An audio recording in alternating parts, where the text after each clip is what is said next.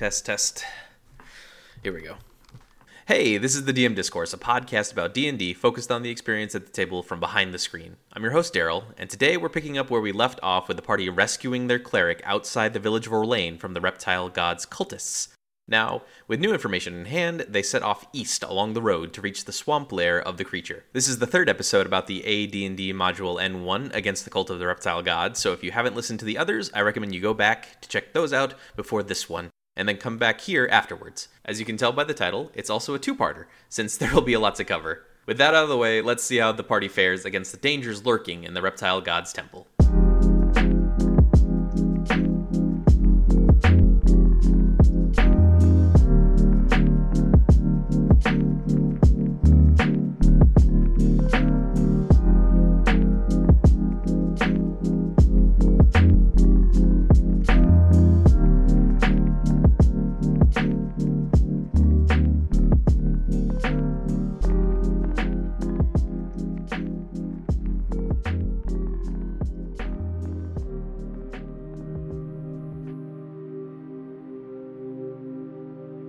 Her head was absent, and her body gave quick to rot, soaked in dark remains along the walk from her hut with the stinking residuum of fear. She fled her grounds when desperation overtook pride and paid for it with letting of life. Blood pooled beneath her corpse and traced along the minuscule trails between pebbles, like disciples escaping the ruin of their prophet. Only Moon and two she made coven with were there as she turned to dust. The Annis knew this scene. She was its patron more than stars hanging in the dark. Her first coven broke when the other two gave to the pettiness alive in their bones, and each slew a sister. She had brought demise to others on her own wish, and some were lost this same way to intrusive vagrants not keen enough to leave them be. She knew what she was, and she knew this scene. "Gigra bit it then," the knight said. "On the evening that mealwork was hers, no babes to show for her effort." "There will be others, Nora. What did you find inside?" "Her pots and pans and potions were tossed. The scuffle left nothing of use." Knight dragged her gnarled staff in the mud and prodded Green. "Worthless. Agda, again you chose poor." Annis spat and plucked a branch of thorn that clung to her arm.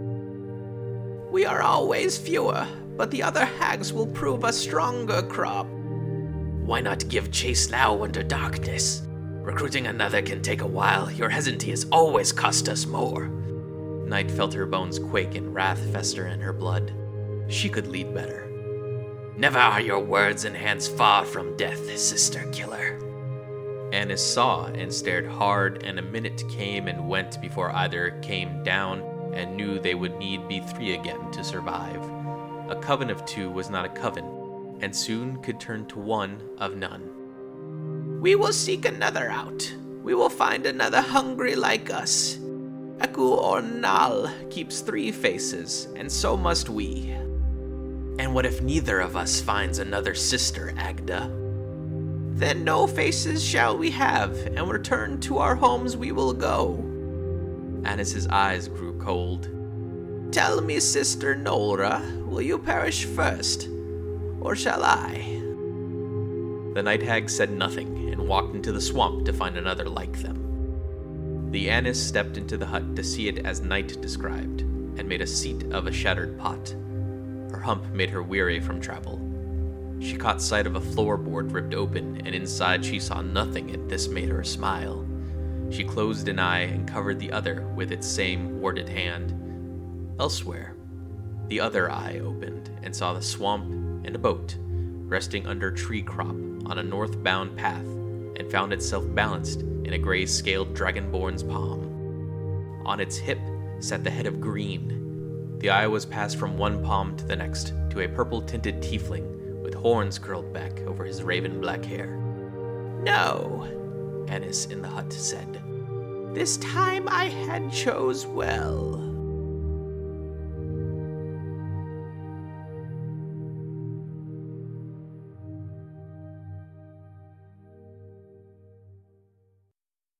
The players were riding high at this point, They had successfully freed their ally, knew the location of the dungeon they were to go to, and were getting a good night's rest before the journey continued. They set up camp within sight of the forest they would enter eastward along the road, and then turn south from in order to enter back into the edges of the swamp. I have a pretty straightforward way for handling watches during camp. This doesn't have to be the only way you can handle your group stopping in the wilderness for the night, and I'm pretty sure there are better ways to do it. But it's worked well for me when I have a nighttime scene I want to throw at the players, or want to know who is trying to spot being ambushed. No such dangers this time, at least none they're directly encountering. Pedwar did see a shadow lurking along at the edge of the forest. Unbeknownst to them, this was the archdruid of the local area, Arena Hollysong. She had shifted to see who was traveling throughout her realm, not uncommon for her, but seeing a band of armed adventurers, she thought the better of visiting this night and scampered back into the woods. That wasn't the only visitor they had, however. The rest of the watch that evening went fine, but elsewhere in places between worlds, Olrune had a visitor. When the party first made their way up to Orlane from Fen's Keep, they ran into a hag that was attempting to kidnap and then eat a hobgoblin child. Being the upstanding citizens that they are, they rescued the child and beat the hag into a bloody pulp. None of them were experts on hags, so none foresaw the other consequences that could follow. One poor decision they made was to actually take the charm that they found in the green hag's home, a pendant containing an eye. This was an enchanted item of the Hag's Coven, but for Skji, with his patron being a god of sight, this was a trophy of their battle. For the rest of the Hag Coven, this was their way to locate the party and harm those who had taken one of their members. Hags are creatures of nefarious intent, and a coven of 3 is needed to operate as a group. The 2 remaining hags, a night hag and an anise hag, now had a void to fill, but not before visiting misfortune on the party. Night hags are capable of walking through the ethereal plane, which you could think of as a layer of space in the reality of the material plane. They also have an ability called Nightmare Haunting, which, once per day, can allow them to give a target dreadful visions.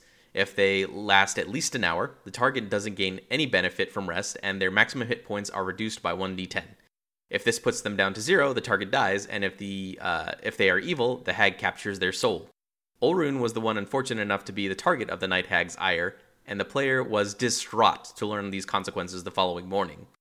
The party was worried about having to deal with the hags revisiting, but I didn't want to just have the Night Hag stalk them during the night until they all died. The party could be protected anyway from a magic circle or from a spell of protection from evil and good, so with a mark left on the players to heighten the tension, I had the hags retreat into the swamp and the party march forth into the forest. That was the only excitement they had for this part of the journey, but I think it caught them by surprise enough with the hags. The module has a number of random encounter tables you can use, and I did roll dice. It just so happened that they fell without anyone appearing to interrupt the party. That's part of the thing with random encounters. You can have all these tables and expectations about what could happen, and then nothing happens. The tables in N1 are also solid for low-level parties, and have different encounters for when they are traversing through the forest as well as the Rushmoors, which forms the second part of the travel. But again, for the group, nothing happened other than a couple of spooky out-of-sight movements in the wilds. The good news for you is if you're interested in doing something like this with random encounters to spice up overworld travel, there's plenty to be had in the Dungeon Master's Guide, online, or heck, if you're running a module or some kind of supplement, probably there too. I like random encounters, but I think I use them sparingly, maybe to just have a bit of combat or a narrative scenario while the group is just making their travel from one spot to the next. I don't tend to use the tables too often unless that's kind of the highlight of the journey itself. But as I said, nothing did happen for the party this time. And after a while, they did eventually get to the dungeon.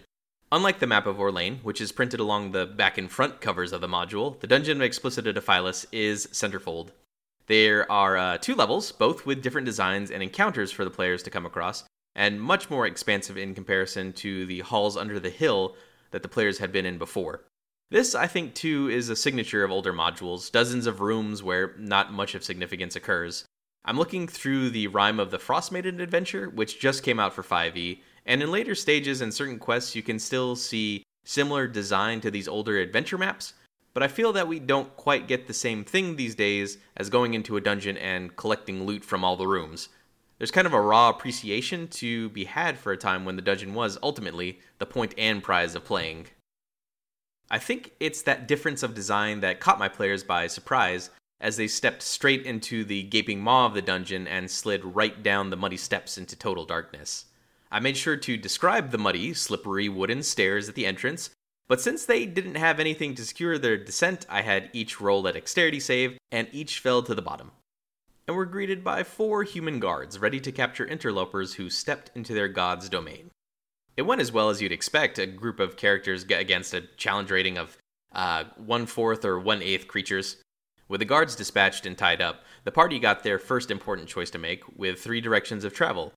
Choice is a key point of the Reptile God's dungeon, and if you take a look, there's a lot of hallway junctions for the players to run into.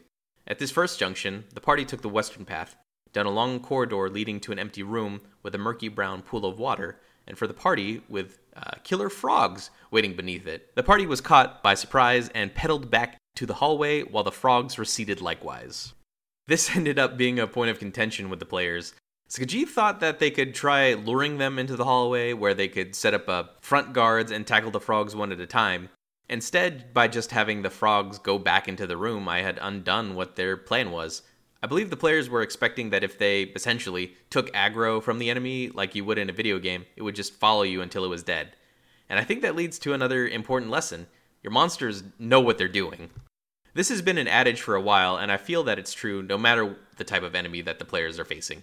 Whether it's lowly kobolds or eldritch demons, the monsters in your game are smart enough to figure out what they want to do and what's in their best interest. This even includes animals.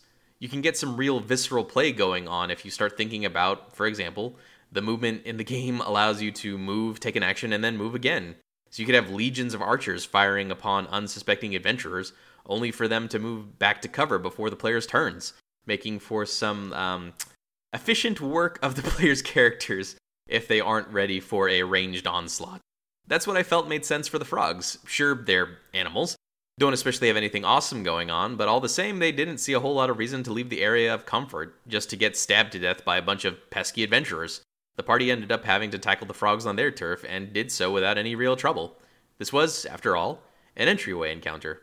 All things considered, but it showed that they can't expect similar behavior across the board. And they shouldn't, either. Done with being knee-deep in sludge, the party made their way to the southern portion of the room, which raised up back into a hallway. There was actually a secret room to the north that had some of the cult's hidden treasures inside. The party didn't find it, however, but that's alright, since there wasn't anything special they needed to find there anyhow. If you're going to have an item that the players will need in order to succeed, I'd say that's done best by just dropping it along whatever path they take. Whether this is a path determined by requirements in order to advance, or you're just letting them pick whichever hallway seems best and you throw it into a chest they just quote-unquote happen to find. Which is exactly how they discovered the scroll of counterspell that I gave them. It wasn't part of the module, just something I thought would come in handy. If you check out the stats for a Spirit Naga in the 5e Monster Manual, you'll see that they come with a hefty set of abilities that could flat out roast your players before they made it to round 2.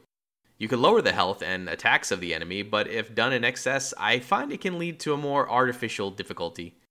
Instead, I think it more helpful to come up with something that could lead to a more creative solution by work of the players.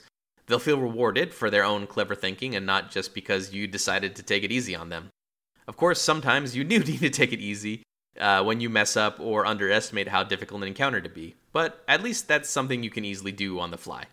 Maybe try to think, I guess like the advice tip there is think of a different solution that makes your players feel good, but also don't be afraid to just dial it back a notch, or maybe the monster lets them go if it's getting that desperate.